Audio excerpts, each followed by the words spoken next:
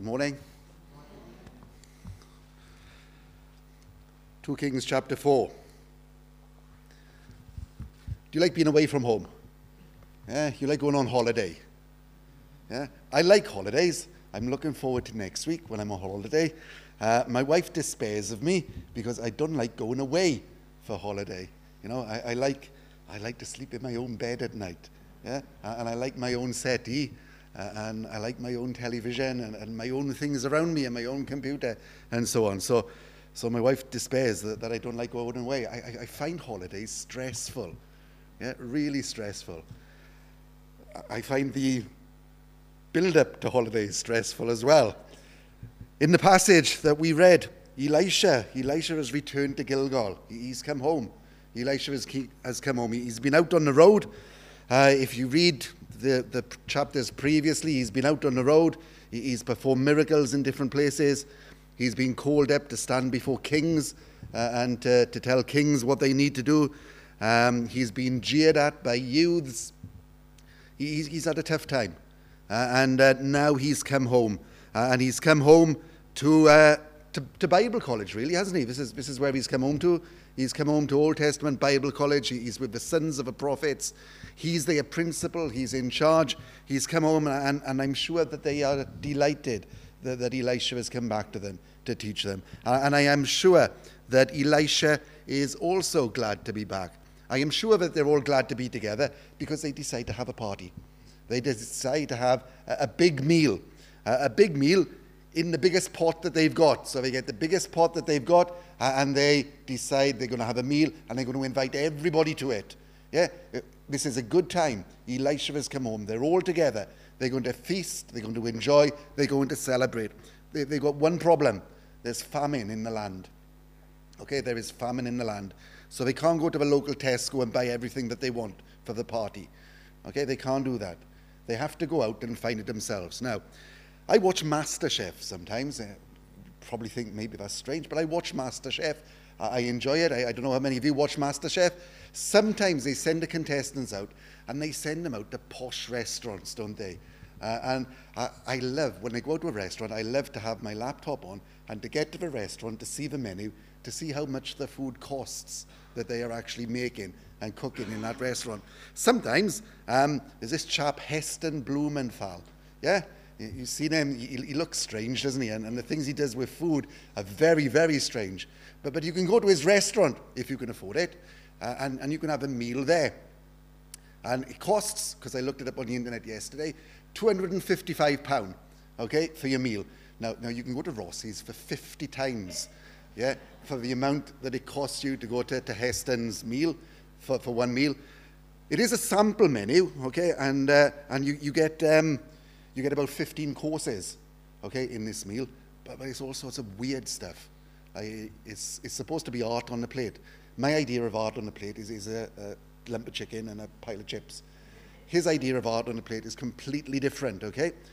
Loads of different colors, loads of different things, and lots of things that have been foraged from the area around. So, you know, he goes out and he picks leaves and he picks flowers. Well, he doesn't, but somebody in his restaurant does. And they pick leaves and they pick flowers, and they dig in the ground and bring all sorts of things in from the restaurant around that you eat. I am sure that they are experts at doing it, okay? And I'm sure that if you went to his restaurant and if you ate there, you wouldn't be ill by what you have eaten, because his reputation would suffer, wouldn't it? These people that are in our passage, they're not as good as Heston's experts, okay? They go out, they look around, they forage for food, and they come back, and they bring things back that are not particularly good for you, okay? Sons of the prophets, they're good people. They're zealous for the things of God. Old Testament Bible College, they are useless when it comes to foraging for food, or at least some of them are, okay? Just because you're a Christian, just because you believe in God, it's not going to make you good at everything, is it? It is not. My daughter's car broke down yesterday, which she was upset about because she was hoping to go to Cardiff to see some friends.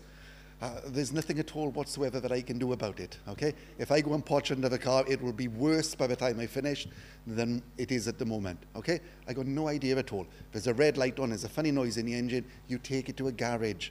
Yeah, you don't let me interfere with it. Just because you're a Christian, it doesn't make you good at everything.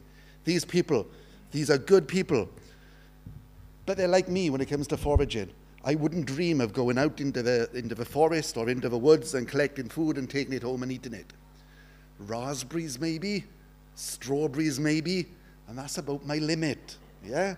Nothing else. And these guys, they should have stuck with that as well. The men brought back things that they thought would be good to eat, and they put them in the pot for everyone to eat. Now I can understand the single man that went and picked them. He didn't know what they were, so he picked them and he took them back and he said, "Look, I brought this stuff. What do you reckon? Do you think we should put it in the pot?" I don't understand the rest of the people when they looked at it and they said, "I don't know what it is, but we'll chuck it in anyway." Yeah? Doesn't make much sense to me. Anyway, the food was cooked and it was served and they ate it and they realized that there was something wrong and they shouted, "Elisha, there's death in the pot. There is death in the pot." What do you fill in your life with? What do you fill in your life with? What's in your pot this morning? What do you fill in your life with? There are times when we fill our lives with all sorts of things that are not good for us. Now, there was a song when I was younger. I think it was Ian Dury and the Blockheads. And I only remember the one line of it: sex and drugs and rock and roll. Yeah, and that's it. I don't remember anything else about it. I remember some of his other songs, but that's the only bit I remember of that song. Yeah, sex and drugs and rock and roll. There are times when we eat too much and we drink too much, and it's not good for us. Yeah, there are times like that. There are times when maybe we chase somebody who isn't our wife or our husband. Maybe there are times when we want to be like everybody else, and we want this sort of James Bond persona where we can go and sleep with anybody that we find attractive whenever we want to. And it doesn't cause us any harm, and we seem to have a good time over it. There are times when we may want promotion at work more than we want everything else, and we will do everything that we can to achieve that, including stepping on people and crushing them and making them feel small so that we can get what we want. And there are times when we do all of these sorts of things. There are times when we are not nice. There are times when we are not nice. I know people at work who are like this.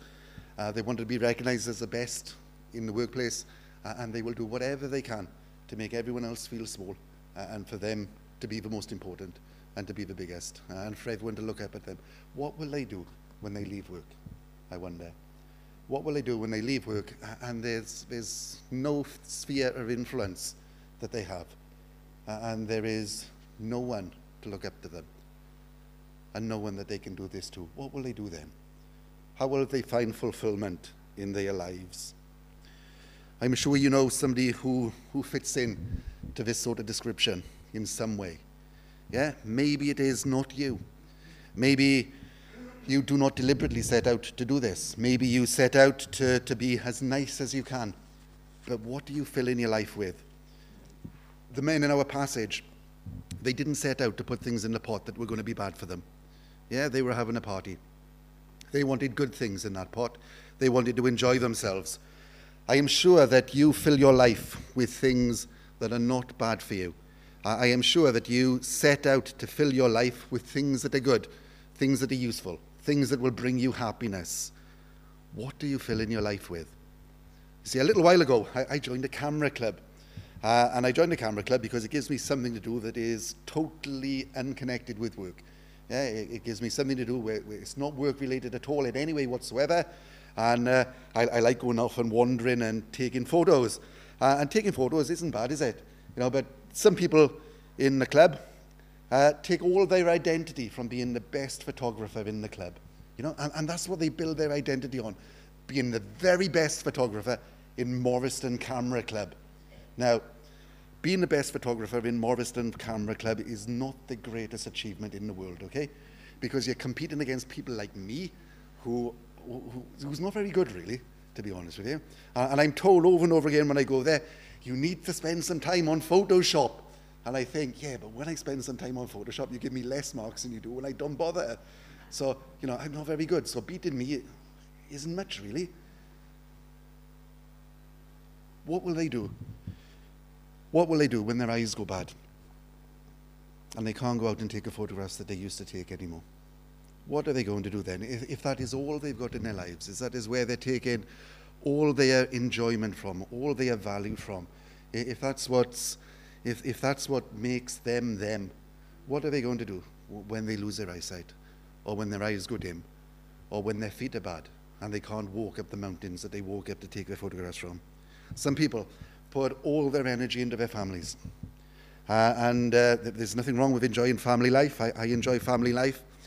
But if all of your identity, if all of your joy, if all of your happiness just comes from your family, what are you going to do when your family isn't there anymore? What are you going to do when your family grows up and leaves home? What are you going to do if your family grows up and leaves home and moves to a different country? What are you going to do then?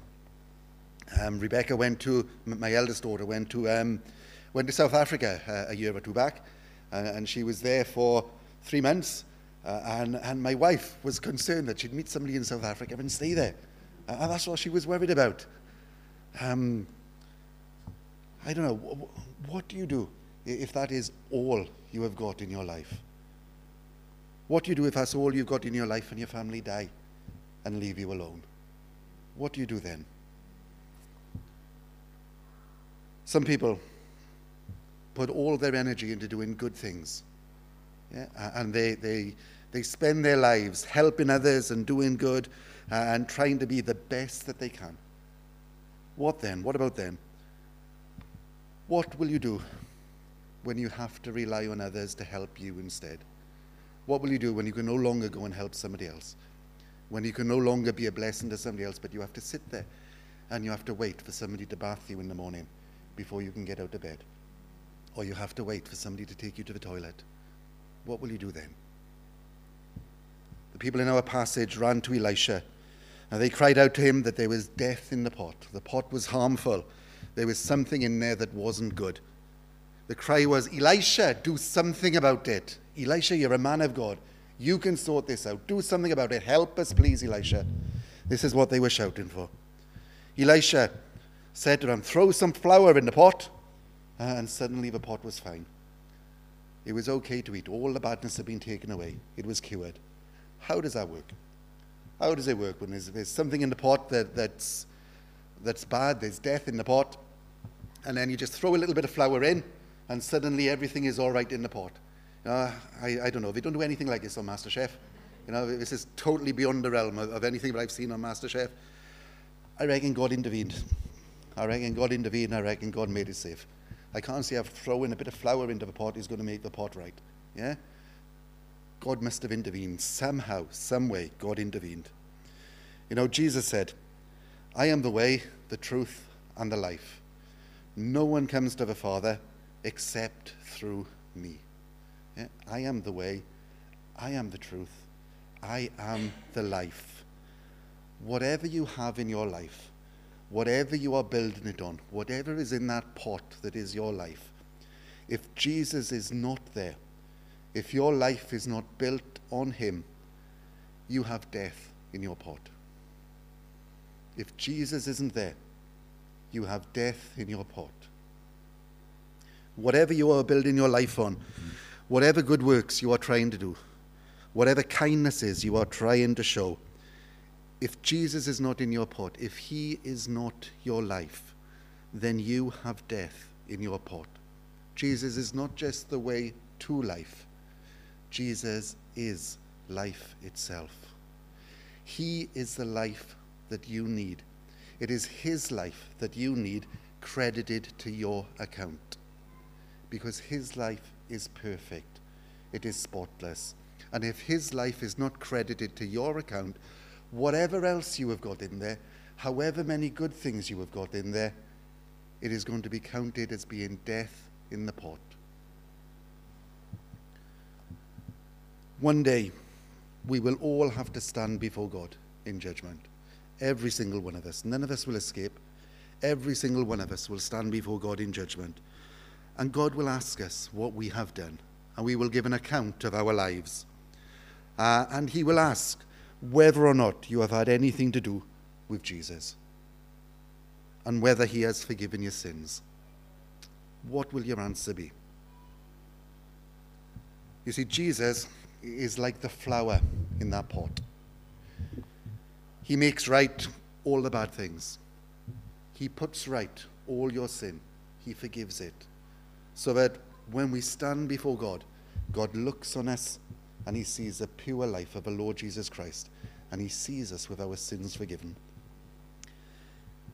When we stand before God on the last day, what will our plea be? What will our claim be to entrance into heaven? Will it be, look at all my good works, God. Look at all the good things I've tried to do. God will say, what about your sin? Have you had your sin forgiven? If you stand before God and say, God, Jesus is my hope. He is my life. He is my forgiveness. Then God will say, you got life in the pot. Welcome home, you good and faithful servant. Amen.